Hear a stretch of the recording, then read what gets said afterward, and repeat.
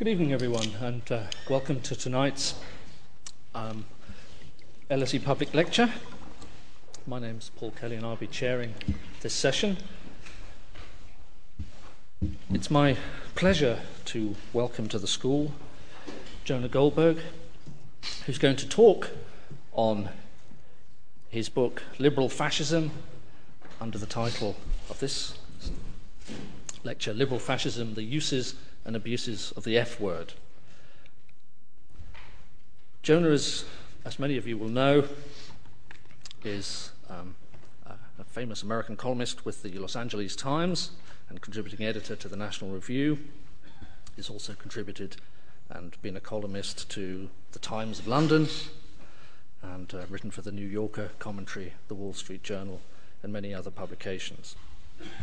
Now, tonight, Jonah is going to commence with not a full formal lecture, but with a shortened presentation, and then what we'd like to do is to involve the audience in a more active question and answer session, which we both think is the best way of initiating discussion on this important and interesting book. So without further ado, I'd like to invite Jonah to give us his initial presentation, Liberal Fascism, the Uses and Abuses of the F Word. Thank you very much.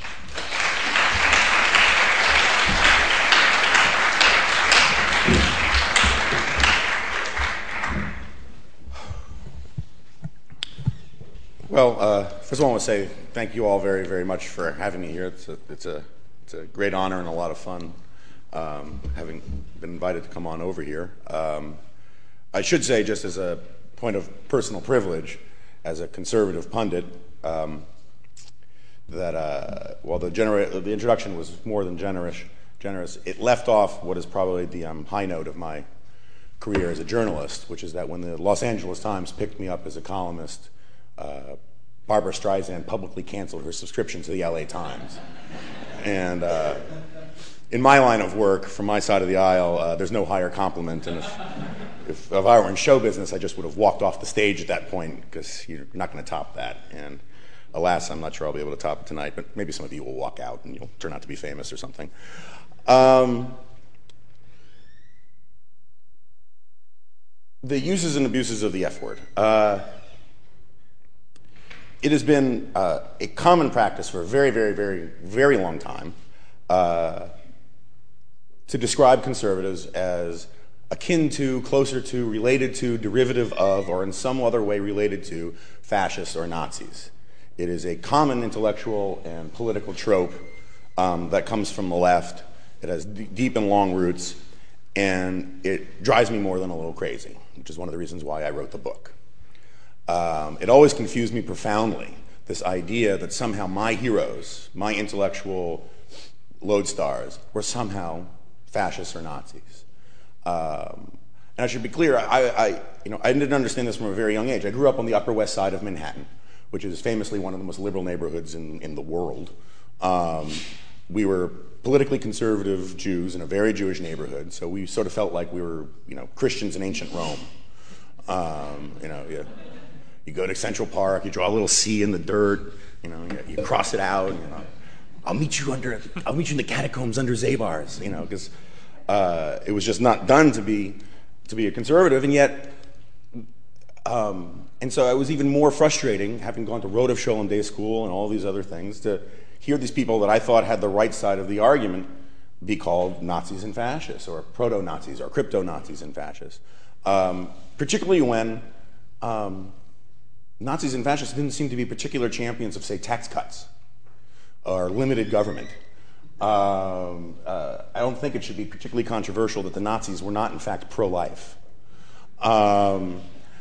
And as I got older and became more of a columnist and a pundit, I ran into this more and more. I would give college campuses, speeches on college campuses all the time, and I would be out there advocating for, a repeal of the capital gains tax.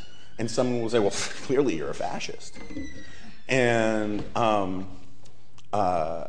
I always used to have a grand time with them. I would do this. It was sort of unfair. This was long before I was working on the book. I would do this. So it's sort of unfair. I would say to them, except for the murder, bigotry, genocide, and war, What is it exactly about Nazism that you don't like? And they would sort of look at me with the same look of befuddled incomprehension that my basset hound used to look at me when I tried to feed it a grape. And I would sort of take advantage of the pierced tongue-tied silence to make a few points. To start with, the National Socialists were socialists. The Nazi ideologist Gregor Strasser put it fairly succinctly. He said, "We are socialists." He also went on to say that we are enemies, deadly enemies of today's capitalist economic system with its concentration and emphasis on measuring the worth of human beings by their wealth and their income. The very first speech that attracts Adolf Hitler to the Nazi Party is titled, "How and by what means shall capitalism be destroyed?" Benito Mussolini was raised on the mother's milk of socialism. His father was a member of the First Internationale along with Marx and Engels. He was read Das Kapital as a bedtime story. He earns the title Il Duce, not as the leader of the fascists in Italy, but as the leader of the socialists in Italy. The name Benito itself isn't an Italian name. It's a Spanish name because he was named after the Mexican revolutionary Benito Juarez. When he was kicked out of the Italian Socialist Party, it was solely because he supported World War I, the same position that socialists and all sorts of other countries had. But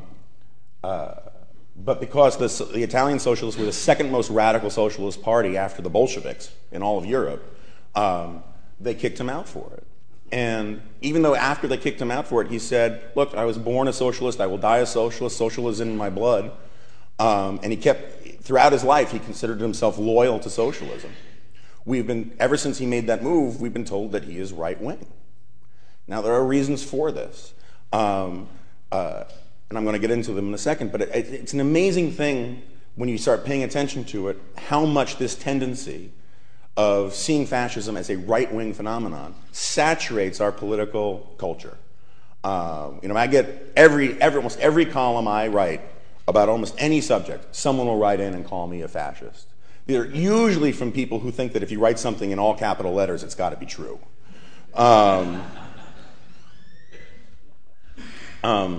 But going back generations, George Orwell noticed as early as 1946 that he writes in Politics in the English Language that fascism has simply come to mean anything not desirable. Barry Goldwater, who is by today's standards a radical libertarian in his politics, was denounced routinely from LBJ on down as a fascist. Ronald Reagan was dubbed the fascist gun in the West as a sort of pun on his days in Westerns. When I came of sort of political awareness in Washington in the early 1990s is when Newt Gingrich, in his contract with America, took over. Newt Gingrich was the first Republican Speaker of the House in 40 years, and they took over the House of Representatives. It was a huge deal. Immediately, the entire political class in Washington, the entire Democratic Party, immediately leapt to ad Hitlerum arguments, saying that these guys were going to come in, Major Owens, a major member of the Congressional Black Caucus, which bills itself as the conscience of the Democratic Party, or the conscience of the House, responded to an invitation to a bipartisan get-to-know-the-new-leadership cocktail party by saying, "These people are practicing genocide with a smile. We're going to have cocktail party genocide." I don't even know what that means. Charlie Rangel, who's now the head of the House Ways and Means Committee, said of Newt Gingrich's agenda, "Hitler wasn't even talking about doing things like this," which is technically true. Hitler wasn't talking about term limits for committee chairs or any of that kind of stuff. In the year 2000, Bill Clinton claimed that the Texas GOP platform was no different than a fascist tract you'd find in any library. Al Gore routinely calls his opponents and his critics, and people who disagree with him, the moral equivalent of Holocaust deniers and brown shirts. In the popular culture, you will find over and over again that the only legitimate, believable existential enemy has to be from the fascist right. My favorite example of this comes in the movie adaptation of Tom Clancy's Sum of All Fears. Right? In the book, Tom Clancy has this wacky, crazy idea that radical Islamic terrorists might want to blow up some places in America. I have no idea where he could get that idea. Fortunately, saner heads prevailed when they brought the manuscript to Hollywood, and producers looked at it and said, this just won't fly, this is implausible.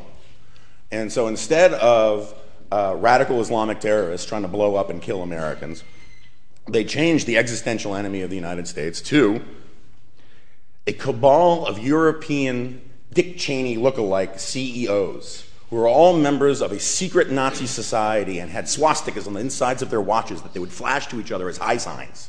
And this was plausible for Hollywood. This made sense. So it's out there. I mean, the reason I think it's important to bring this up is that when I often say that conservatives take umbrage at this, liberals say, well, we don't do that. And I think the thing is that it's so taken for granted that the further you move to the right, the closer you get to people like me, the closer you get to fascism, that they don't even hear it. They just tune it out as sort of par for the course in political context. It is the use and abuse of the F word starts at the very top of the political and intellectual liberal establishment and works its way down. And I catalog a lot more of it in the book. So where did this come from? Well, there are a lot of places. I think the best place to start is probably 1928. Joseph Stalin discovered something quite unpleasant to him. Turned out that the fight for international socialism was running into a speed bump, in that all across Europe, all across the contested territories of Western civilization, national socialist movements were eating the lunch of the international socialist movement. It turned out, according to classic Marxist or Stalinist or communist theory, right, the idea is that your objective class status is the only meaningful, serious thing that tells you anything about a person. What your job is, essentially, tells you who you are. The Communist Manifesto begins, workers of the world unite. And it turns out that that is not a particularly well-advised approach to winning the hearts and minds of people.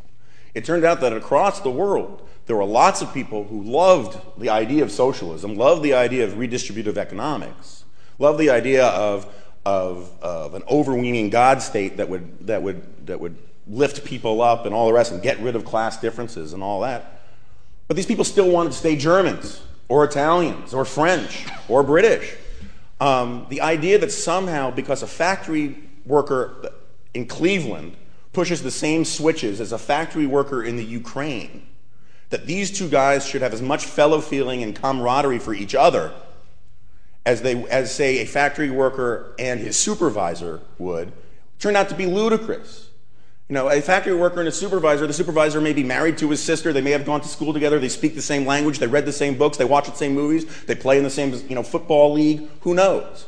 But they're both Germans or they're both Frenchmen. They both find the same identity in their culture. And so you had these movements spring up that were independent of Moscow. And Stalin recognized the threat that this posed. And so in 1928, he comes up with the theory of social fascism, which was essentially a papal edict or a fatwa from the Kremlin that says, in effect, any left-wing socialist, progressive, whatever label you want to use, or any left-wing organization anywhere in the world that is not loyal to Moscow, that does not follow the policy line as set by the Internationale or the Comintern or whatever, henceforth must be called fascist, must be seen as objectively fascist. So you have the theory of social fascism. So all of a sudden, under this theory, FDR becomes a fascist according to Moscow. The head of the Socialist Party, Norman Thomas in the United States, is declared a fascist. Trotsky, later on, not coincidentally, when they finally put that ice axe in his head in Mexico, it was because he was allegedly leading a fascist coup against Stalin. The word fascist comes to mean heretic, outlier, dissident, disloyalist, traitor. Anybody who is disloyal to the party lines, to the Soviet cause, to the greater good, becomes labeled a fascist. But the funny thing is that the idea that we've inherited today, that fascism and communism are these opposite phenomena, was quite transparently imposed in the 1930s. Leon Trotsky in the 1920s and the very early 1930s, he wrote a lot of interesting things about fascism. He called fascism middle-class socialism or right-wing socialism. Karl Radek, one of the leading Marxist theoreticians, made the same argument. But what happened, thanks in part to the theory of social fascism, the right wing and right-wing socialism was cut off from the socialism. They threw the socialism away, and they just started calling anybody who's disloyal to Moscow right wing. And we've kept that practice largely intact ever since. So that to this day, the idea of, the people get called fascist the most are the people who break with the left. The word neoconservative was coined by the socialist Michael Harrington and the editors of Dissent to describe left-wingers who were breaking with the left. The neo was explicitly and openly invoked as a way to conjure images of neo-Nazis. This is a practice that we've seen, time and time again. It is a standard recourse. Now, it's worth pointing out that this idea that fascism and communism are opposites makes no sense, just as an objective argument. It used to be there was a flatline spectrum, right? And you would have communism or Bolshevism here and fascism or Nazism here. And the further away you got from the good stuff, communism, the closer you got to fascism. And this is an argument that suffused the Frankfurt School of Psychology, that suffused like the authoritarian personality of the 1950s. All of these studies by people like Richard Hofstadter and whatnot in the United States all worked on this assumption. But then you have the sort of updating of this argument that you get partly thanks to Hannah Arendt and Clinton Rossiter to a lesser extent, and some of the other students of totalitarianism in the early 1950s. They start arguing, it's not a flatline spectrum, partly because that's just impossible to defend. It's a circle. And you'll get this tweedy, you often get on the college campuses, you get these sort of tweedy, elbow-patched college professors who will go up to the board and they'll say, I'm not an extremist, right? I'm not a communist. I'm not a fascist. I'm not either of these things. After all, we all know that extremes meet and that the further you go to the right, it becomes indistinguishable from the left. And this is a big part of Hannah Arendt's Origins of Totalitarianism.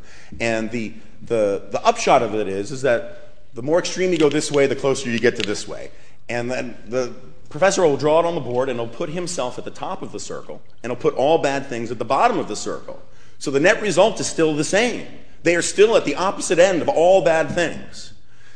The problem with this is that it makes no sense. It is what Alexis de Tocqueville would call a clear but false idea. Intuitively, it feels right. It just makes sense, right? But in reality, nowhere else in life do we talk about opposites meeting. Things can't be so tall they're short, so fat they're thin, so hot they're cold. But for some reason, something is supposed to be so right-wing it's left-wing. The only exception to this rule I can think of that has ever come up is we do sometimes say that bulldog puppies are so ugly they're cute. But beyond that, it makes no sense to be talking about how something is so right-wing it's left-wing. The reality is, as Richard Pipes, the intellectual historian from Harvard, put it, is that Bolshevism and fascism are not opposites. They are both heresies of socialism. They share the same intellectual roots. They say many of the same intellectual assumptions. The Nazi Party flag, which you've seen in 1,000 movies, and I apologize in advance for the practice of Americans casting all the Nazis with British actors. It's not my decision. Is this big sea of red, right, with a white disc in the center and a swastika in the center of that. If you read Mein Kampf, which I don't recommend because it's an awful book, if you read Mein Kampf, you'll find that Hitler explains how he came up with this flag. This flag was his idea. Hitler was, if nothing, a brilliant marketer. And he explains that the red in the flag is to attract communists and socialists to the party, to get them to show up to the meetings, because the red flag was the symbol of the left in Europe. And in fact, the social science on this is fairly settled, that there was enormous crossovers from brown shirts to red shirts and from red shirts to brown shirts.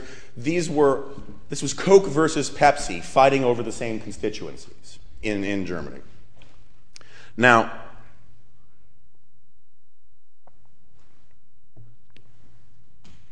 the argument I have about the United States, which I don't want to get into too much, but I think it's somewhat relevant to this point because it illustrates why this idea that communism and fascism are not in fact opposites, but they're not identical phenomena, but they're related phenomena. They are they're brothers from the same parentage. One way to prove it, one way to make this case is what I've just did, sort of give you a sense of this history, and I go on at great length in the book about this history.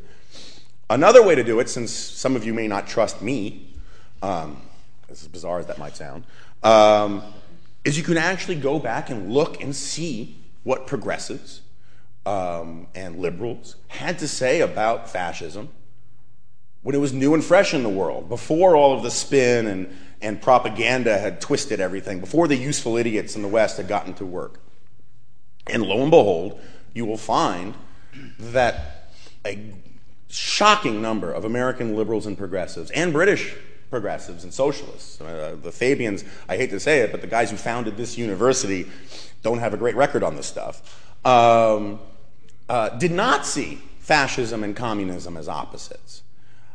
Lincoln Steffens, the man who famously, the great progressive muckraking journalist who had famously said, "I have been to the future and it works," after he gets back from the Soviet Union, the year before had gone to fascist Italy and come back and said pretty much the same thing. Throughout his career, he would refer to the Italian/Russian method. You could see that what they were doing in Italy and what they were doing in Russia were kindred and related experiments, which was the watchword of the age, experimentation. And whatever you think of Steffens' analysis, the idea that you would refer to it as the Russian-Italian method, a phrase that was borrowed by many of the New Dealers, certainly doesn't suggest that these things were opposites, right? Ida Tarbell, the famous muckraking journalist who brings down Standard Oil, the State Department didn't want to give her a visa to go to fascist Italy because they thought she would cause too much trouble. She goes there, she comes back, she is just smitten with Mussolini, thinks that what they're doing there is incredible and wonderful and progressive. Will Rogers, he's named the ambassador at large for the U.S. Press Corps. He goes on a fact-finding tour of Europe. He comes back from fascist Italy. He's met on the docks by a reporter from the New York Times. He's asked, "What did you think of Mussolini?" And Will Rogers says, "That is some wop. I'm high on that bird." His line, not mine. The New Republic, which in the United States is still the flagship liberal publication, which was founded by Herbert Crowley, essentially the George Washington of the progressive era, the founder of progressive thought, the guy who gives meaning to both of the agendas of both Woodrow Wilson and to the progressive agenda of Teddy Roosevelt after he leaves the White House, who wrote The Promise of American Life, which is still considered the Bible of American progressivism. He had a full-blown man crush on Benito Mussolini, defended Mussolini in the pages of the New Republic for 10 years throughout the 1920s, compared him routinely to Abraham Lincoln. Didn't care about the violence, didn't care about the dictatorial stuff, got to break some eggs to make an omelet. Charles Beard, arguably the most influential left-wing economic historian, economic intellectual, economist of the 20th century, at least in the United States, openly defended Mussolini's experiment and said it's something that we needed to incorporate in the United States. Now, it's absolutely true that a lot of these guys like the Soviet Union more, right? George Bernard Shaw clearly liked the Soviet Union more, but it also saw no reason, one of the founders of this school, but saw no reason to say that Hitler and Mussolini were both progressives, that we're both on the right side of how we need to solve today's problems. All of these progressives, all these socialists, all these left-leaners shared one common consensus, if that's not a redundancy, which is simply that the era of liberal capitalism was over. What we needed was a new era of rule by experts, men, serious men, hard men, who could make the tough decisions about melding technology with economics and science to pull mankind out of its doldrums, out of its silly little backward practices and customs, and into the sunny uplands of history. One of the best examples of this is H.G. Wells, another Fabian socialist, hugely influential in the United States. In the United States today, he's basically remembered as a science fiction writer. But in his day, he was one of the most, if not the most influential intellectual in the English-speaking language. Massively influential in the American progressive movement, on the social gospel movement, one of the central Fabian socialists. In 1932, he's invited by the young liberals at their summer camp at Oxford University to give a speech, explaining what his philosophy is and what he thinks the path forward is for liberalism or the left or socialism. And he says, I've been trying to come up with a label that describes my philosophy for years, and I've never been able to do it. And he runs through all of these weird ones that he had. And he says, I finally stumbled on something that really explains what I'm about, what I'm getting at, where we need to go, what will provide the, quote, phoenix-like rebirth of liberalism. And what was it that he came up with? His words, liberal fascism. That's where the title of the book comes from. He also called for enlightened Nazism. And I could have called my book that and really made friends.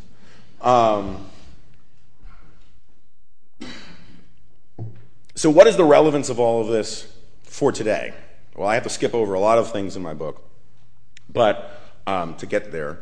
But I do want to open up to Q&A. And I'll leave you just with a few points about today. If one of the lessons of the Holocaust, if one of the lessons of the fascist period, right, of the mid-20th century, of totalitarianism generally is never again, right? We must not let this happen again.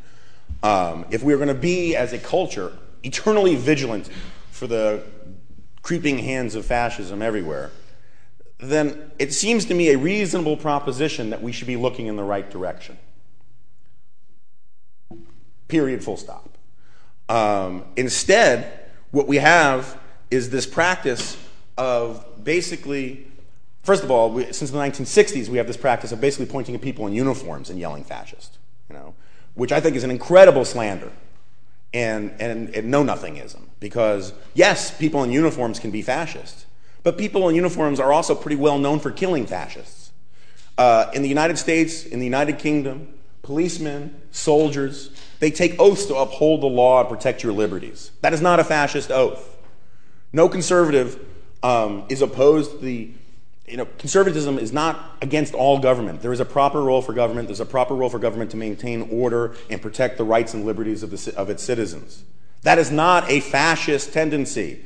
That is a tendency more properly associated with another word, civilization, right?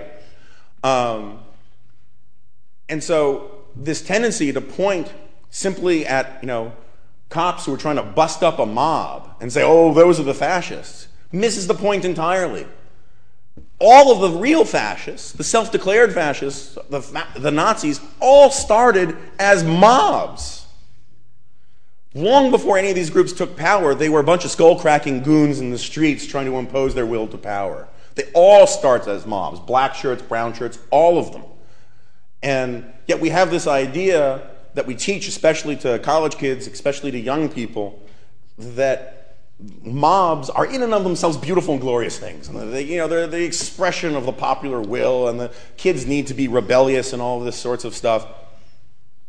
Mobs are dangerous and terrible things, right? And I have no great love for them. And I think that if you're going to look for fascism, first place to look is not to the people maintaining public order, but to look to the really big crowds.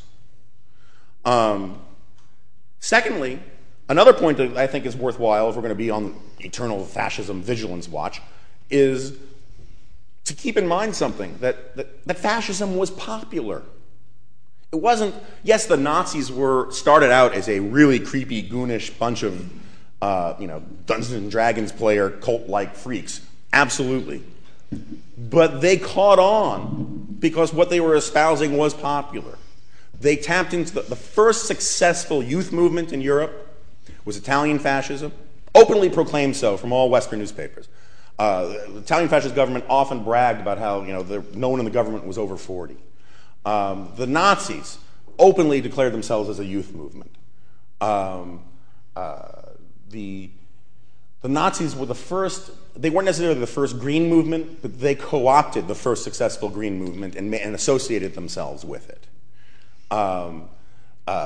The extent of Nazi sort of ideology and its overlap with a lot of green ideology today is a fascinating subject. And people think that I'm just simply being ad hominem when I bring it up. So I suggest people read a book called The Nazi War on Cancer by a guy named Robert Proctor, who's one of the most esteemed medical historians in America, if not the world.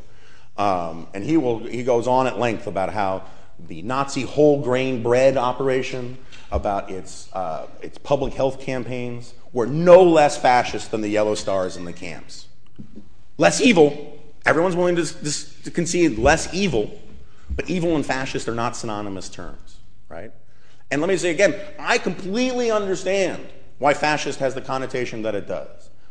Again, I went to Rodef Sholem Day School. I was taught a lot more about the Holocaust than I was about Judaism. I went to a very liberal school that was subsumed with guilt about the Holocaust. We watched this stuff endlessly growing up. Nonetheless, I would want to do nothing to minimize the moral horror of the Holocaust. But it is worth pointing out to people who want to say that the Nazism is the signature evil and it's sort of silly to talk about these other things, that more people were rounded up and slaughtered on an industrial scale in the name of socialism than in the name of fascism by orders of magnitude. Stalin at minimum killed, 20 million people? Mao killed something like 65 million people. Pol Pot, Kim Jong-il, Che Guevara, we have this schoolgirl crush on in Hollywood these days. These were murderers, soaked in blood murderers. And yet, if I call you a socialist, I'm saying, oh, you're idealistic, you're maybe confused on politics, you're Belgian.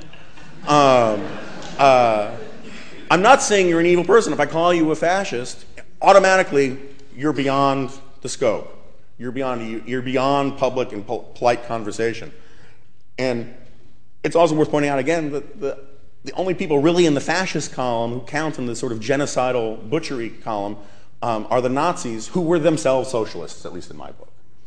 There are lots of bad things that the right wing can do in the Anglo-American tradition, but they do not take the form of wholesale totalitarianism. They can take the form of a sort of authoritarian, traditionalist dictatorship of some kind, which would be bad, or sort of an anarcho-capitalist dystopia, which would be bad. But the totalitarian isms of the 20th century, I would argue, all reside on the left. And if we're going to be upset or be consumed with the fear of these things happening again, we should at least have that in mind. Getting back to the idea that fascism was popular, it takes no intellectual courage to point to the things that you don't like and just yell fascist. And before people say, well, aren't you doing just the exact same thing? I should point out that at least I do have a chapter called We're All Fascists Now, which I include myself in. And I point out that there are all sorts of things that come up straight through fascist ideology, fascist aesthetics, fascist culture that are mainstays in our popular culture now, mainstays in our literary culture now. And some of them are just fine. George Bernard Shaw was hugely popular in Nazi Germany. Adolf Hitler personally said, this guy cannot be censored. And the Nazis used George Bernard Shaw routinely as a justification for their regime. That doesn't mean George Bernard Shaw is a terrible playwright that we shouldn't read anymore. But I do think that if we're going to talk about these things manifesting themselves, we should at least be aware of them. Words that they teach on college campuses all the time in the United States, like deconstructionism, logocentrism. These were not just merely Nazi buzzwords. These were words coined by Nazi philosophers. And yet you would never hear it. Meanwhile, conservatives, we are supposed to own our intellectual pedigree going back 7 generations, right? Every states' rights, pro-slavery, pro-Jim Crow guy in the United States, if I say I'm for federalism, which means in the United States pushing things down to the most local level possible, second someone hears that that's also what defenders of segregation were in favor of, it means I'm a segregationist, right? People routinely use the word progressive as the sort of antimatter universe version of fascist, right? The opposite. Fascist just means bad. Progressive just means good, right? Ooh, it's a progressive coffee shop. It must have good coffee, Ooh, it's progressive music. You got to listen to the words. It was amazing at the CNN YouTube debate last summer in the Democratic primaries. They asked Hillary Clinton. Someone asked Hillary Clinton, "What is a liberal, and are you one?" And Hillary Clinton gave a wonderful answer, wonderfully Clintonian, in the sense that she wanted to take credit for positions she doesn't actually hold, where she says, liberal. It wasn't a bad definition of liberalism, classical liberalism. Liberalism used to mean freedom of the individual against concentrated power, but now it's simply come to mean big government. So I don't call myself a liberal anymore. I call myself a modern progressive, which has deep roots in in American history. Barack Obama, after one of his big primary wins, he gave a speech at the University of Wisconsin-Madison. And he said, what better place than here at the University of Wisconsin-Madison, where the progressive movement was born to reaffirm the ideals of our campaign? Well, let's give Barack Obama the benefit of the doubt and assume he doesn't know what the hell he's talking about. Because the progressives at the University of Wisconsin were soaked to the bone eugenicists, imperialists, racists, who would have fought to their last breath to keep Barack Obama's father from ever being allowed in the United States, who would have fought to the last breath from ever allowing his parents to be married, and many of them would have argued that his mother should have been sterilized. And yet, you call yourself a progressive, it just means you're the good guy. And I think if words are going to have meaning, and we're going to have to, if the right is going to have to own its intellectual history, at minimum, the left should be aware of it. Also, because we don't understand what totalitarianism was and what the totalitarian mindset is, we don't recognize it even in our rhetoric when it comes up. I'll give you one example that's very common these days: the cult of unity. Right? Barack Obama loves unity.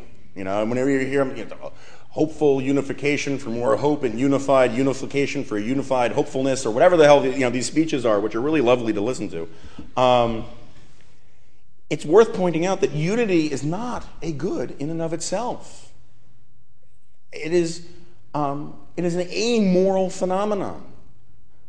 Unity can be wonderful, right? When the village, everyone drops what they're doing and saves the little girl from the well. That's a wonderful thing, right? But a lot of bad things can be unified too. You know who are unified? Rape gangs, the mafia, right? They're unified too. In the American political tradition, the notion that unity is a good in of itself is considered, up until very recently at least, ludicrous.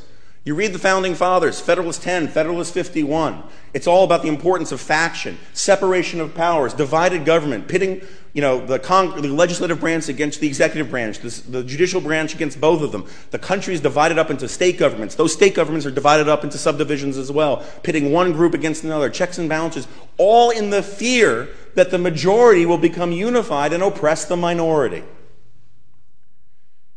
The Bill of Rights enshrines the sanctity of the individual's liberty, which is the opposite of the cult of unity, right? In the American political tradition, the hero is the man who stands up to the mob and says, you're not going to lynch this man today. It's not the mob. There is a political ideology that says that unity is a good in and of itself. There is an ideology that says that unity is a political virtue.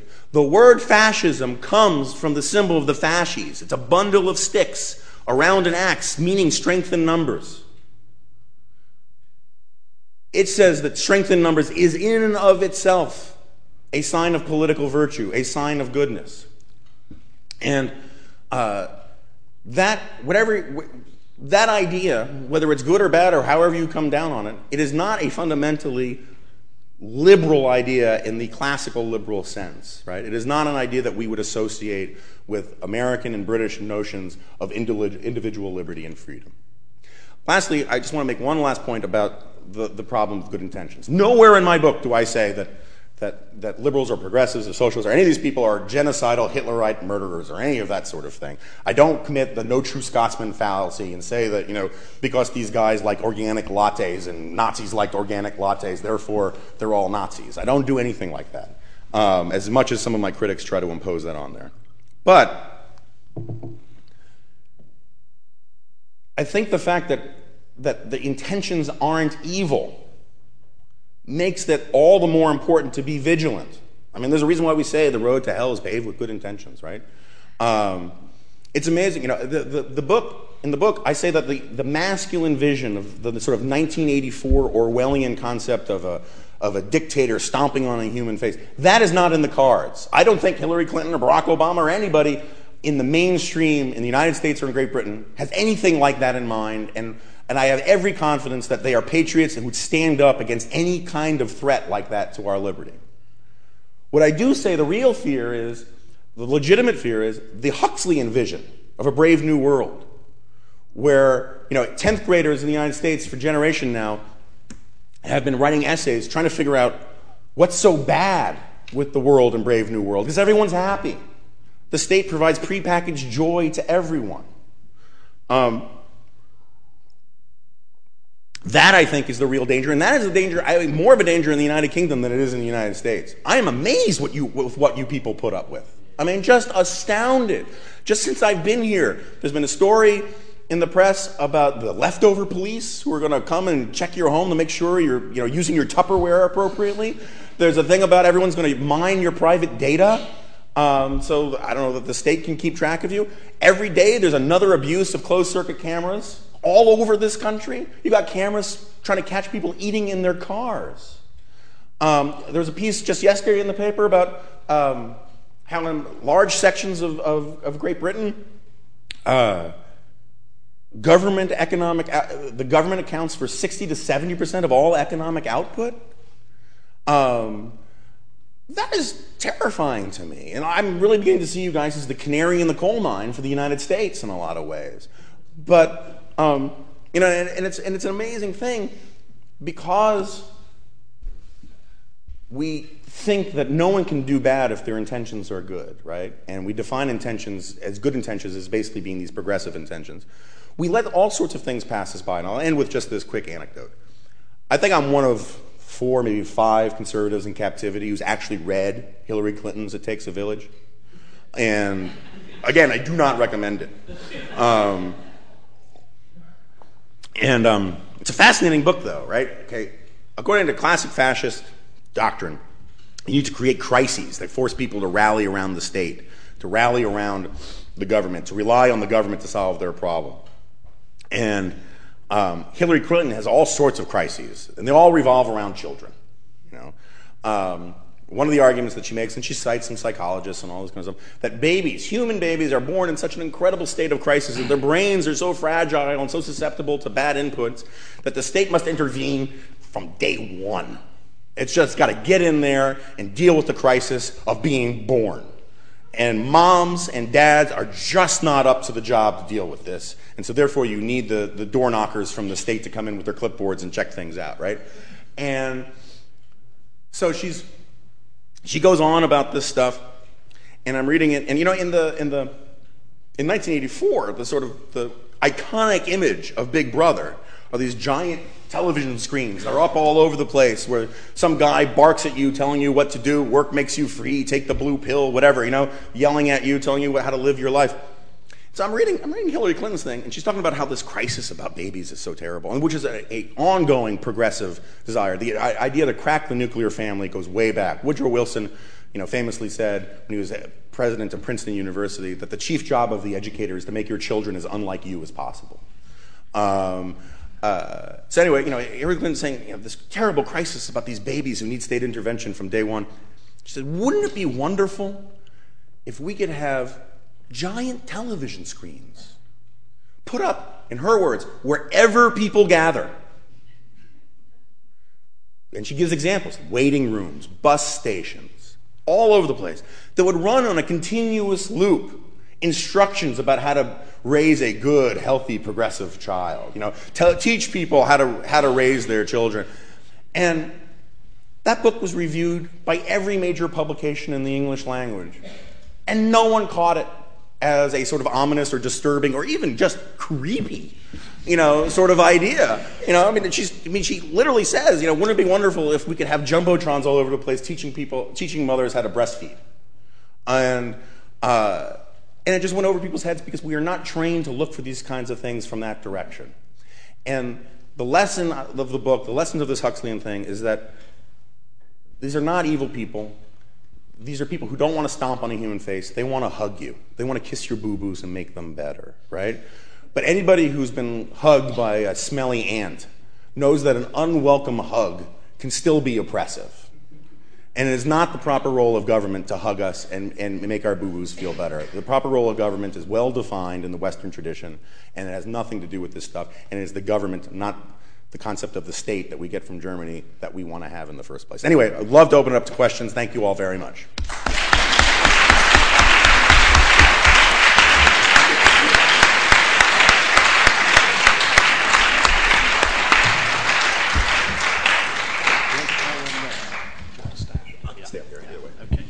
Right, I'd like to turn things over to questions. We have roving microphones, so if you'd indicate, put your hand up, I'll call probably batches of 2 to 3 questions and then give Jonah the chance to respond. Please wait till you're asked, and I'll hand a microphone to you. So, first gentleman at the back there to start with.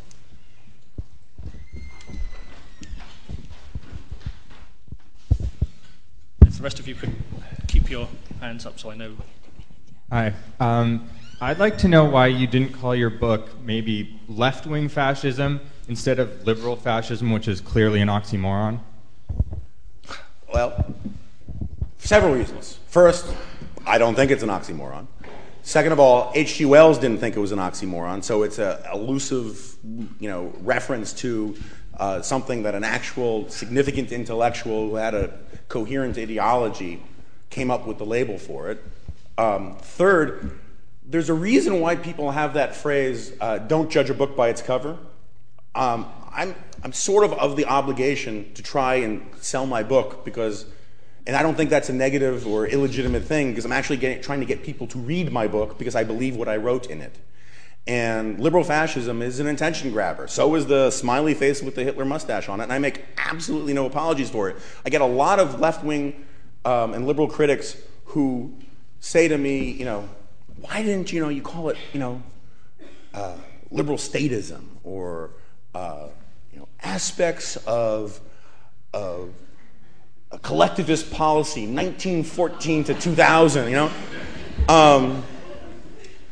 and yet the same people who make those sort of criticisms, I'm not necessarily saying that you're doing that, but the same people who've made these criticisms, and there are lots of them, have no objections to the onslaught of liberal books that have come out just in the last few years. Like Christopher Hedges, New York Times Pulitzer Prize-winning reporter, came out with a book called American Fascists, where he basically says that any believing, conservative Christian in the United States is a fascist. No one denounced him for that. Naomi Wolf is on, I don't know what, her third or fourth bizarre paranoid book about how the United States is morally and factually indistinguishable from 1930s Nazi Germany, which is just cuckoo for Cocoa Puffs. And she doesn't get this criticism. So part of my problem with these kinds of questions or criticisms is that they seem to be very one way. Right. Oh.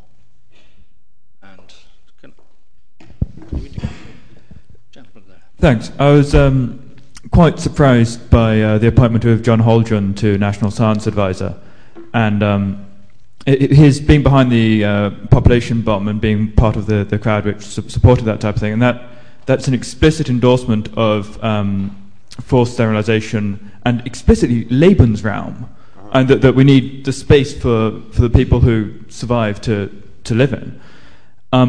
Is that a continuous thing, or was it sort of 30s, 70s, and then nothing until now? Have I just missed it, or is it a genuinely new thing that this has become acceptable and mainstream?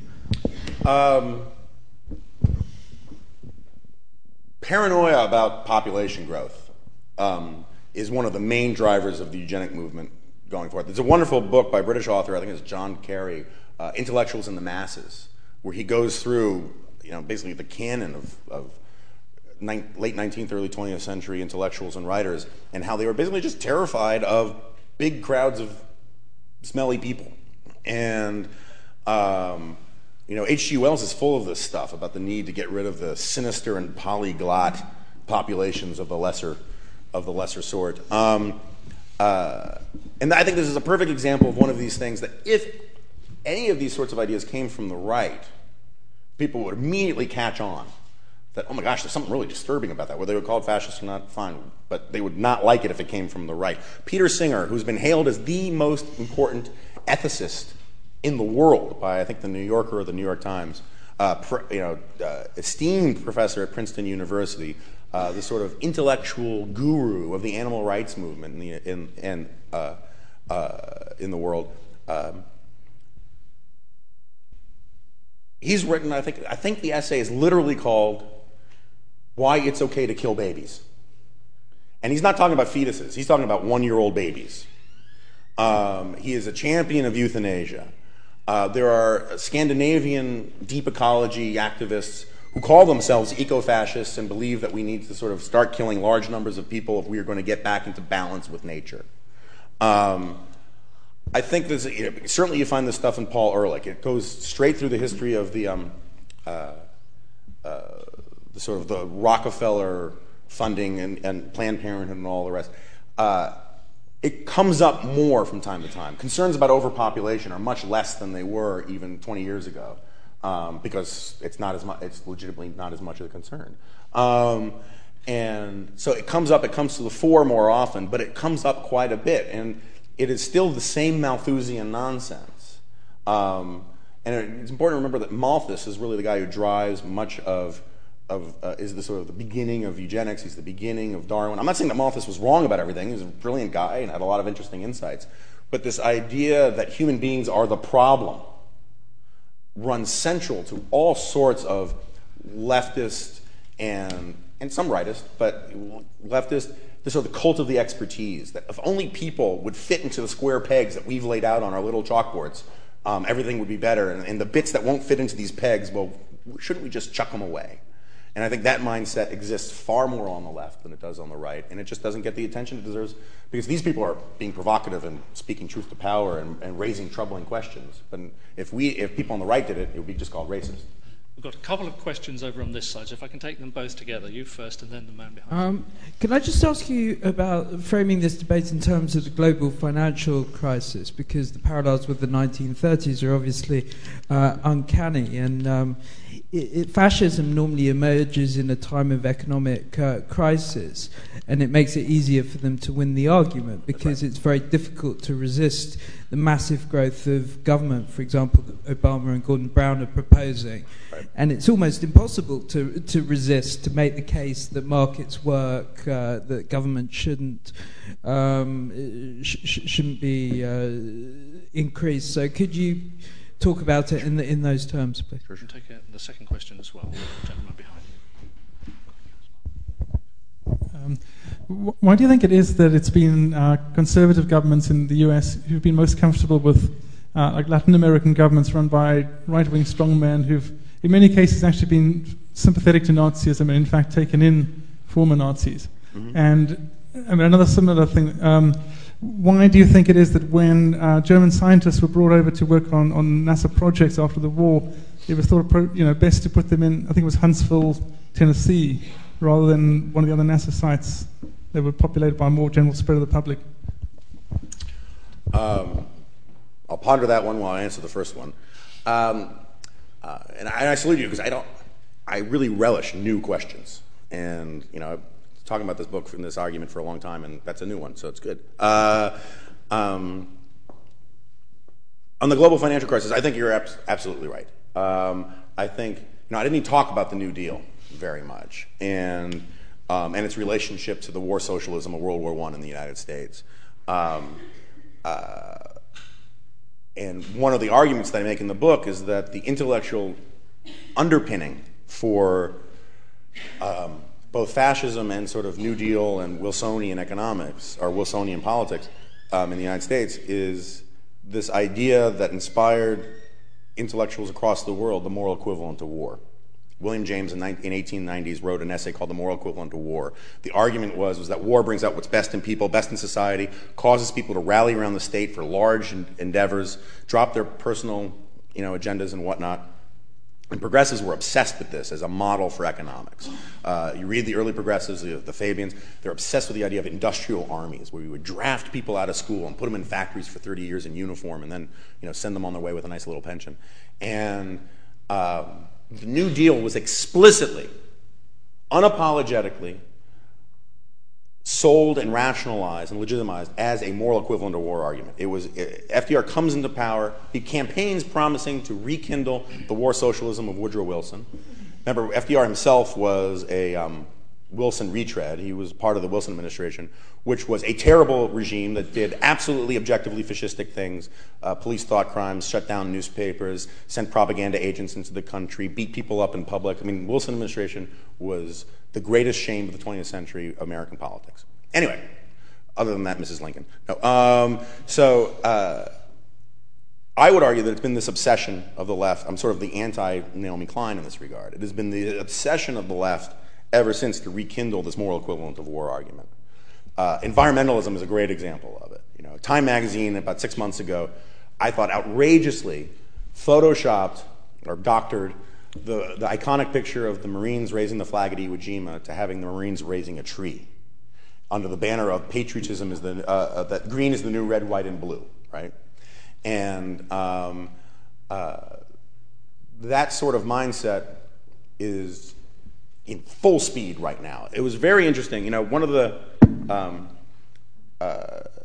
sort of standard rhetorical tropes of Mussolini, of the National Socialists in Germany, was to say that they were pragmatists.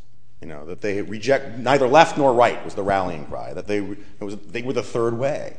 That they rejected the false choices of the right and the left. That they rejected both capitalism and communism, and that they were going to have this new synthesis that was going to lead us to the sunny uplands of history and whatnot. And FDR himself openly said that he was this pragmatist, right? Openly said that he wasn't about ideology, that he was really about experimentation. That was the watchword of the age. He actually named one of the civilian conservation corps camps Camp William James.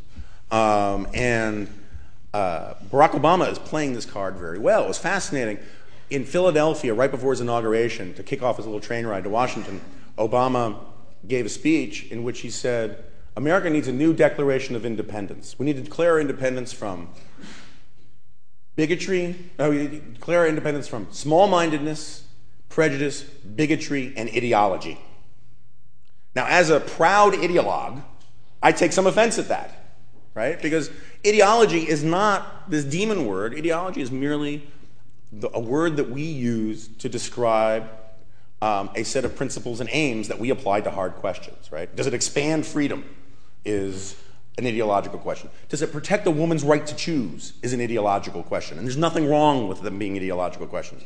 But what Obama is trying to do is preempt any criticism from people who disagree with him. In his first explanation of the economic crisis as president-elect, he said, I'm open to ideas from across the ideological spectrum, from Republicans and Democrats, liberals and conservatives, but there's one thing that we know. Only government can solve this problem. This is his idea of inclusiveness. Agree with me on all my first principles, and then we can argue about where to put the deck chairs on the Titanic.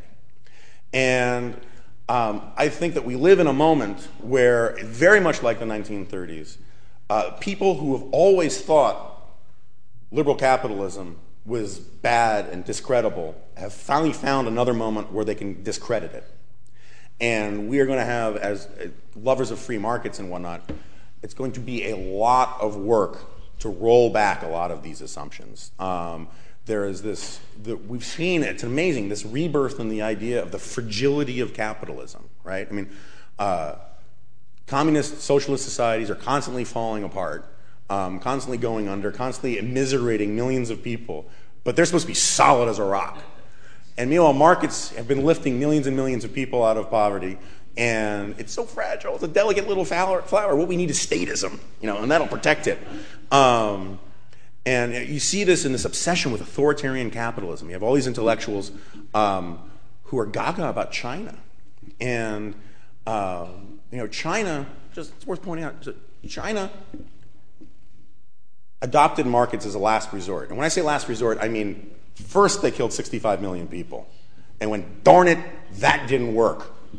They said, all right, let's try markets. And boom, hundreds of millions of people are lifted from poverty. Literacy rates go up. Quality of food goes up. Quality of housing goes up. Gross domestic product goes through the roof.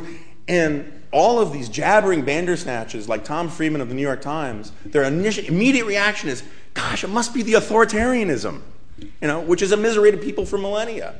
And so I think that this quest for a New Deal, this quest for a new authoritarianism, government-run stuff, is just going to have to work its way through the system, and defenders of free markets are going to have a very hard time for a while pushing back at it. In terms of the question about South America, I guess the short answer is the guys who supported right-wing dictators who harbored Nazis were cynical sons of bitches. But I don't think it was rooted in any sort of ideological argument about, oh God, we got to protect these Nazis. I don't think there's anything in the historical record about that. Putting Nazi scientists in Huntsville, Alabama, maybe it was a smart move in terms of understanding the racism of these Nazi scientists and saying, well, they'll see racism there and they'll feel more comfortable, or maybe they just figured that Southerners are more polite than Northerners and they'll get along better there. I have no friggin' clue. But I'm just not sure how much of an indictment it is to any of the argument I have, but I'll continue to ponder it. Gentleman at the front. 2 questions. Yeah, a number of things I would say, but just 3 things. Sure. Number 1, FDR. Now, you say he was called a fascist. In fact, the right wing in America called him a communist when he was first trying to be elected in 1932. So, no, there's that point. Number 2, about the National Socialists being socialists. Now, any party can call themselves socialists. It doesn't mean they're socialists. You've got to look at the platform, you've got to look at what they're doing. Now, there were people in the Nazi Party who believed that they were socialists, but Hitler got rid of them in 1934. He massacred the lot of that wing to make it just nationalist. So he was no socialist, and the National Socialist Party were no socialists. That's anyone could. Now, the 3rd point, which is the main point I want to make, the 4th point, the New Deal. Now, the New Deal was actually based on Keynesian economics, and Keynesian economics was saying that the free market cannot automatically adjust itself. It does need, when it goes down, government intervention. During a recession, you do need government intervention, because he maintained, and I understand proved, that free markets can't automatically adjust themselves to full employment. And the 4th point is the Mein Kampf. Actually, I had to read that myself when I was doing political philosophy. Now, in Mein Kampf, he doesn't believe he's a communist. Hitler is vehemently opposed to communism. Mm-hmm. He says we must get rid of it. It is an evil. Mm-hmm. He didn't see the same thing as you saw. He didn't see them as similar. He saw them completely opposite. Okay, there are a lot of things going on here, and I think you're wrong about all of them. Okay, so where to start? Let's start with FDR. Yes, some people on the right called him a communist. That had something to do with the fact that a lot of the brain trusters were in fact communists who were deeply, deeply sympathetic to the Soviet Union. There's an enormous amount of historiography about how in the 1920s, future brain trusters had gone off to the Soviet Union with their clipboards and took notes and found it wonderful. In fact, the FDR administration was in fact infested with actual communist spies like Alger Hiss. So regardless, yes, there was a lot of name-calling in the 1930s, but I'm not sure that disproves my point. I'll give you a better example of the fascistic, if we're going to do these sorts of, sort of quasi-guilt by association things. Hugh Iron Pants Johnson, who ran the draft board for Woodrow Wilson, was put in charge of the National Recovery Administration, which was the crown jewel of the New Deal. It was the most important aspect of the first New Deal. He was named Times Man of the Year in 1934, I believe it was. The National Recovery Administration, the hopes for recovery were all pinned on the National Recovery Administration. What does Hugh Johnson do when he comes into office? Well, he unpacks his stuff in his office, and the first thing he does is he hangs up his portrait of Benito Mussolini on the wall and then starts handing out fascist tracts to other members of FDR's administration that were provided by the fascist government, by the Italian fascist government. FDR himself admitted that many of the things that they were trying to do in the United States were very similar to the things they were doing in Germany and Italy. But he had this great line. He says, but we were doing it in a more orderly way. Which I always love the idea of you're absolving yourself from charges of fascism because you're more orderly. I think you're quite wrong about Keynesianism and the New Deal insofar as the Keynesian part comes later. The early New Deal was much more of this sort of technocracy stuff where they were going to organize and streamline the economy, make it more rational and whatnot. Those sorts of programs, the codes, which were basically written by big business, and did real violence to civil liberties in the United States. There were people who were put in jail for charging too little to dry clean suits. That stuff by, I think, general consensus, at least did nothing to help fight the Great Depression, and most economists would argue it actually hurt and prolonged the Great Depression. But we can have more of that argument later. In Mein Kampf, you are absolutely right that Hitler hated the Bolsheviks, right? Despised the Bolsheviks. But that, there's this idea that, because Nazis hated communists, putting aside the Molotov-Ribbentrop Pact and all of that kind of stuff, right? The Nazi-Soviet Pact. Because communists hated Soviets and Soviets hated, because Nazis hated communists and communists hated Nazis, then therefore they were really different. But that's not how human nature works. In fact, what you have is usually the hatred of small differences, right? It's part and parcel of this notion that greater understanding breeds peace, which is just nonsense. Israelis and Palestinians actually understand each other very, very, very well. Far better than Brits understand either or Americans understand either, and they don't get along. Meanwhile, Guatemalans and Palestinians get along just great, and they don't know jack about each other. The greatest hatreds of the 20th century are between groups that are very similar. Greeks and Turks, Indians and Pakistanis, Hindus and Muslims, Israelis and Palestinians, Coke versus Pepsi. If you look at the social science on this, there's a wonderful book called Why Hitler Came to Power by a man named Theodor Abel. He was a very entrepreneurial social scientist. And he went and did enormous interviews, enormous numbers of interviews, with the early fighters, joiners of the Nazi Party. And they say over and over again in their testimonials that they loved the economic message of communism and socialism, but they hated the idea of kowtowing to the filthy Bolsheviks and Jews in Moscow. And that's what they loved about National Socialism, is it gave them the opportunity to both be proud Germans and socialists. And if you look at the Nazi national anthem, the refrain is, we fought the red shirts and the reactionaries. Reactionaries are the monarchists and conservatives and whatnot. The red shirts are their competition against the reactionaries. The socialists the communists in the Reichstag had a motto, which was first brown, then red, because they saw them competing over the same slice of revolutionary radicalism. The conservatives, for want of a better word, and I'm not a big fan of these kinds of conservatives by any stretch of the imagination, in Germany were the least likely to join the Nazi Party, the least likely to be enthusiastic about the Nazi Party. We have this movie that's out in the theaters right now, Valkyrie, right? Which blissfully they refrain from having Tom Cruise talk in a German accent. But it's important to remember that in the plot to kill Hitler, there were scores of noblemen, barons, guys with fawn in their name. These were the old sort of Junker patriots who despised or were embarrassed by these radicals from the SS. Meanwhile, the highest ranks of the SS and the Nazi Party had almost none of that nobility, almost none of those aristocrats, because it was seen to be a sort of shabby thing to be that enthusiastic about this rabble-rouser. Adolf Hitler had very little support from conservatives. The little support that he did have from people who could be called conservative, the support he did have was almost purely opportunistic.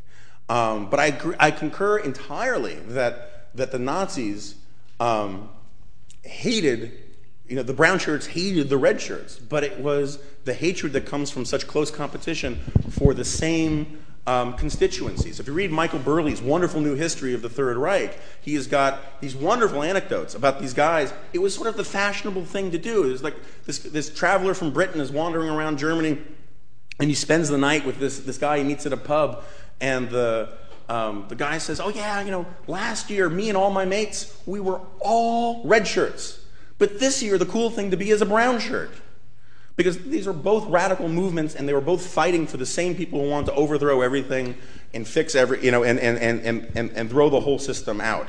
And a last word on Mein Kampf. I agree with you that it's a mess of a book, but it's also a marketing book. I mean, it doesn't tell you that much about what Hitler's real thought is, except for some of his very duplicitous stuff about anti-Semitism. He was always anti-Semite, and he tries to claim that he studied to become an anti-Semite.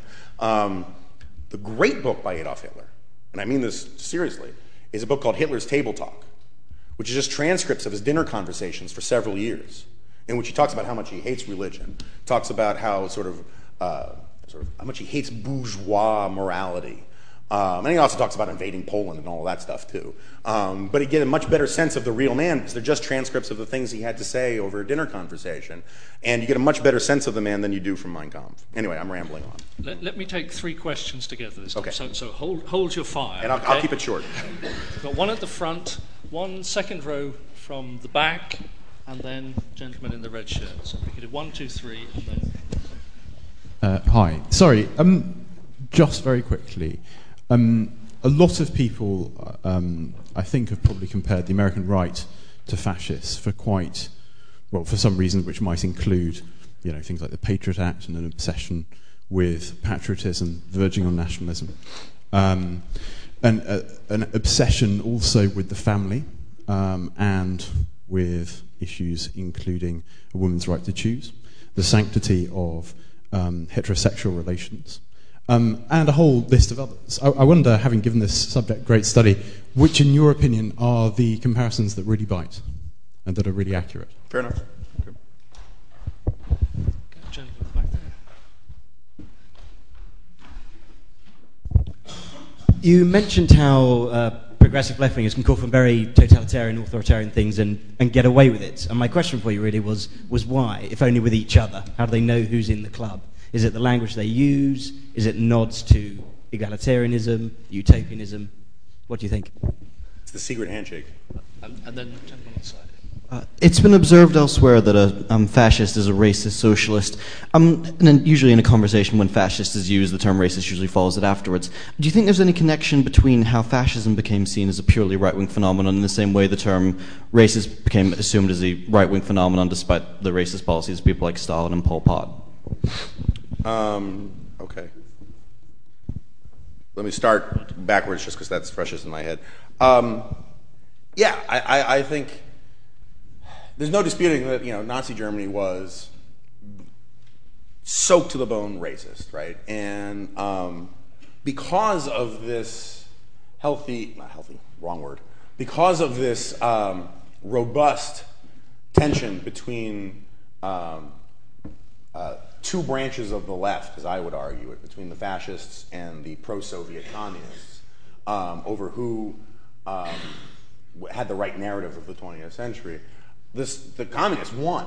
They won that argument. The defenders of the Soviet Union ran through root and branch of elite institutions in Western Europe and Britain and the United States, and they controlled the narrative because there was the narrative of the victors. And if you look at the way the history of the fascist period in Italy has been written by the communists, there's an incredible number of distortions. But it's worth pointing out that Mussolini, when he was still the elder statesman of the two, of Hitler and Mussolini routinely denounced Nazism as racist, called it 100% racism. Racism was not a central part of Italian fascism.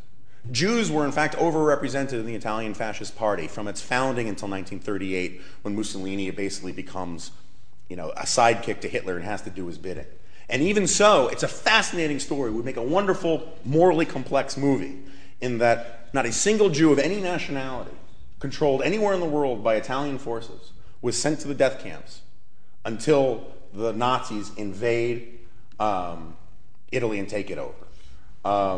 So a lot of that sort of gets lost. We've just seen fascist equals Nazi, Nazi equals racist, and it all gets sort of swept up together, and it's very easy. Part of the problem also is that conservatives in the United States were just incandescently wrong about how they approached the issue of the civil rights movement. The Republican Party was actually far better on civil rights than the Democratic Party was up until the early 1960s. And conservatives, I think, upholding a worthwhile and good principle, which is the sovereignty of states and of local communities to govern their lives, drew out their moral credibility by defending Jim Crow, which is indefensible. And I think I wish the civil rights decisions and all the Supreme Court decisions and whatnot had been decided differently, but decided by different means. But the result, I think, was an absolute moral victory for the right and good, and that conservatives need to own up on that, and I think they largely have. But at the time, it made it, American racism at home was very useful for communists in the global propaganda war, and they pointed to it regularly as a sign of America's backwardness. And because conservatives were on the wrong side of that fight, it was much easier to tie these things together. And sort of the propaganda that came out of the communist world did that regularly and was wholeheartedly imbibed by lots of people. The first question about the Patriot Act and whatnot. The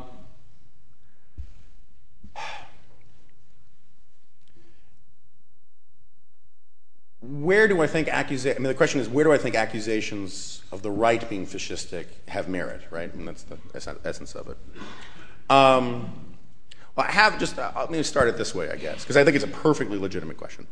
I end the book with this afterword about the tempting of conservatism, which I think you have here in Great Britain to a great degree as well. And what I mean by the tempting of conservatism is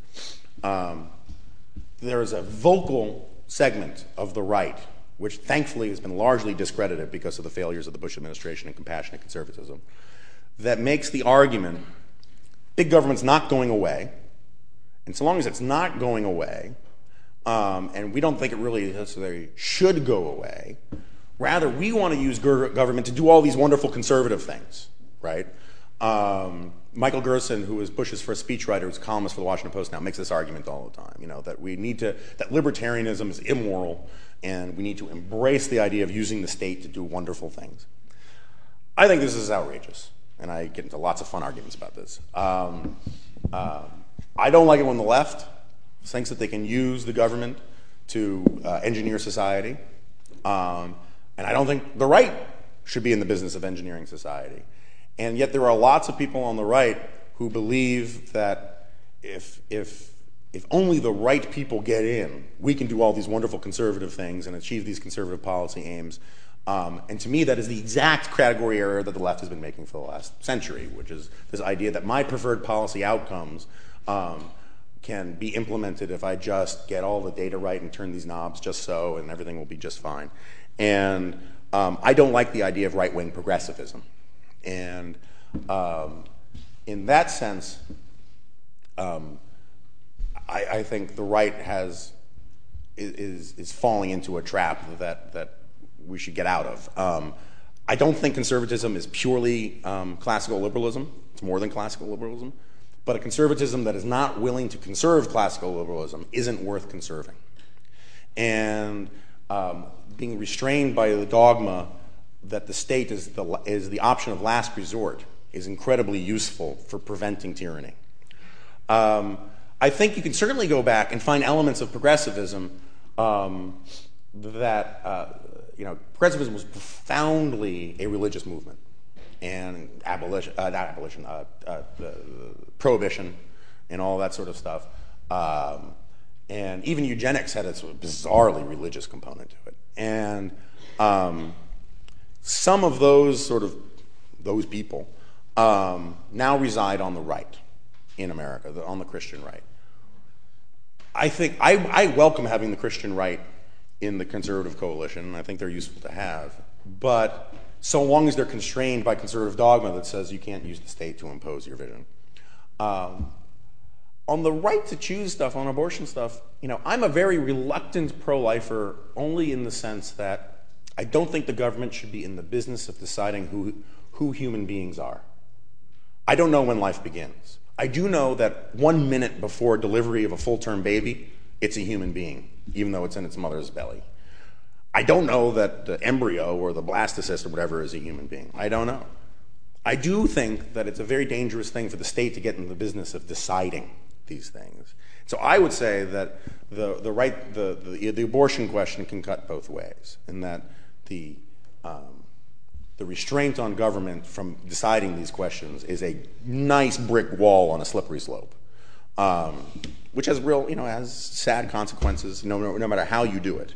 On the Patriot Act, I really have no problem with the Patriot Act. And I don't think many people understand what the Patriot Act was or what it did. It's amazing how none of it is being repealed or even being talked about being repealed. The 9/11 Commission had no problem with the Patriot Act. In fact, many of the things that happen in Europe are far more intrusive and worse to civil liberties than anything that was in the Patriot Act. And normally in my speeches I have this whole spiel about what a terrible guy Woodrow Wilson was, kicking in doors and throwing people in prison for thought crimes and all of this sorts of stuff. And people say, well, didn't George Bush do the same thing? And the simple fact is, no, he didn't. That doesn't mean everything he did was great or wonderful, but as a conservative, as I was saying earlier, I believe there's a proper role for government in preserving order, right? You can't have liberty without order. We learned that in Iraq, right? We gave them a lot of liberty and no order, and fat lot of good that did them.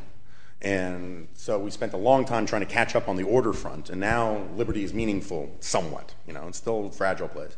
And it is the proper role of government to provide order. And so you would have to make an empirical case about where it overstepped the boundaries. And even if it overstepped the boundaries, I don't think that leads to fascism. That might lead to authoritarianism or to badness. But badness is not equated with fascism. So, but I think it's important at least to note that this totalitarian mindset, as I write in the book, is written to the human heart. Right? We're all a little Lockean and we're all a little Rousseauian. We all want to belong to the general will and the tribe and feel like we get our meaning from the collective and the group and all of the rest, and we want to impose this meaning on others. That is a natural human desire, the quest for community. The problem is when you try to impose it through the government, and because that's a category error. And the overriding lesson in my book is that the government cannot love you. The government can't be your mommy or your daddy or your great Aunt Sally or your church or your synagogue or anything like that. It can only be government. And the attempt to make it into something else, the attempt to actualize that category error, is what leads to all sorts of tyranny. I think I can take two more questions. We're running out of time, so two people have been waiting a long time. First of all, the gentleman in the blue shirt, and then the woman at the very back. And I'm afraid I'll have to stop there. Okay. Thank you for pointing out the etymology of the word fascist, which I've never heard before, which is the famous bundle rod. But with the but we must add that there was also an axe coming out of it, because it meant that yes, we are united, but if you don't follow what we say, then there is some kind of punishment. And this is present also in British culture since around 1700. There is a staircase, the new staircase at Hampton Court, where on the dado you find these symbols, because it meant unity, of course, yes. Then could you ask a question rather than make a statement? We've got only a few minutes left, so question. Yes, okay. When you meant Nazis being racist, yes, towards the Jews, I think that in partially, the reason why they were against communism is because there was these two big groups, the Teutons, the Germanic tribes versus the Slavic tribes. So there was also this underlying racism. Sure. Oh, yeah, absolutely. Yeah. Yes. Okay. Can we have fine. the final question? I must stop there because I'm cutting off a number of people who I'm sure would like to have been involved. So, question, and then we'll have Jonah's final answer. Have you ever persuaded a lefty in conversation of the point you're making in this lecture? Thank you. I don't know. No. Yes, just not anywhere near a microphone or a camera, because what would you say is the most persuasive argument to use in those situations? That's a tougher one. Because I was going to say what you'll often get from lefties, as you put it, is this grotesque minimization. Who cares? Or no liberals do what you're talking about. This is all straw man. Or we always knew that there were elements of totalitarianism on the left and on the right, and it's sort of a deliberate attempt to sort of force the plane down rather than go along with the argument. I think one of the most useful things to do, and it depends which argument you're talking about, and one of the legitimate criticisms of the book is there are a lot of arguments in it, is when, like, for example, one reviewer in a particularly asinine review he says, Goldberg says that Adolf Hitler was a man of the left. That's the chapter of the title, is Adolf Hitler, Man of the Left. Again, one of these punchy titles that is irresponsible of me.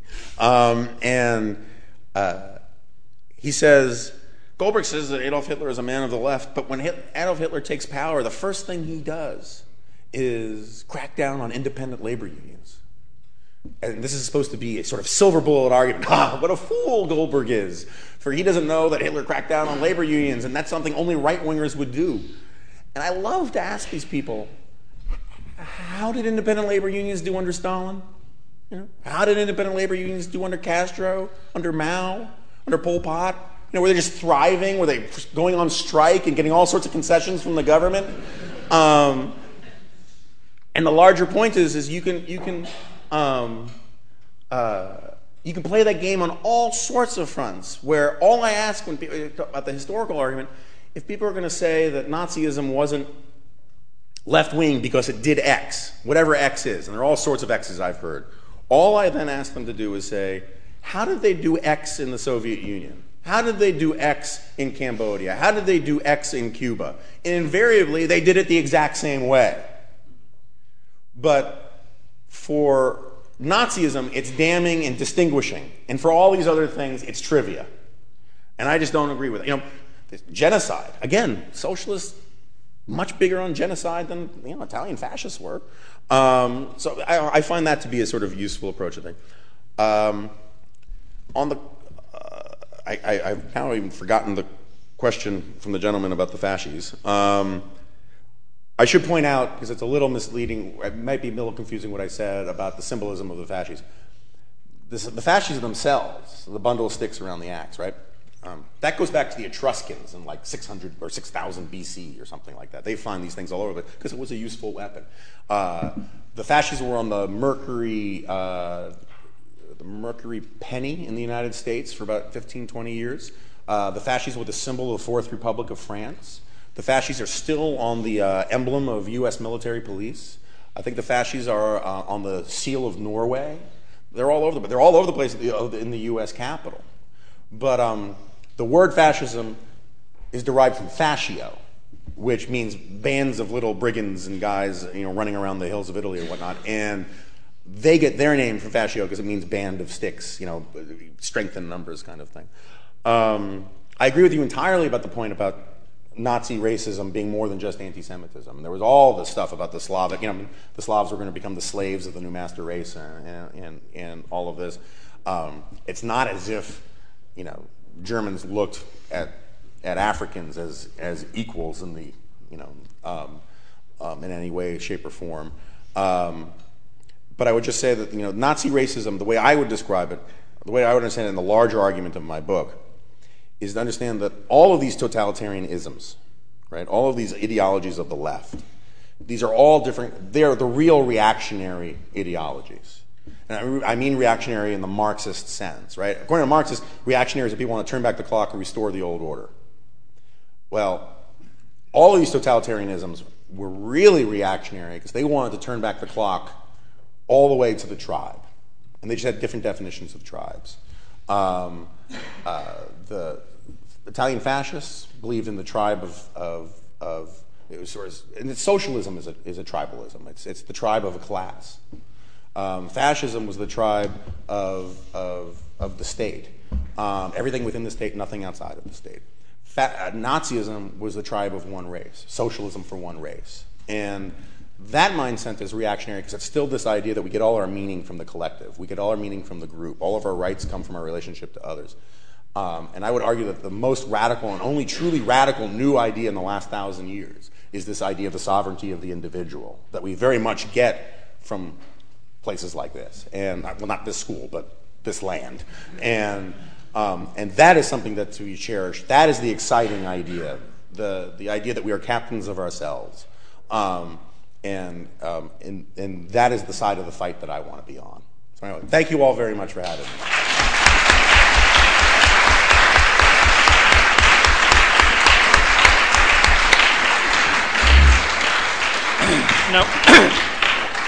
Now, before you all depart, there were just a couple of things I wanted to say.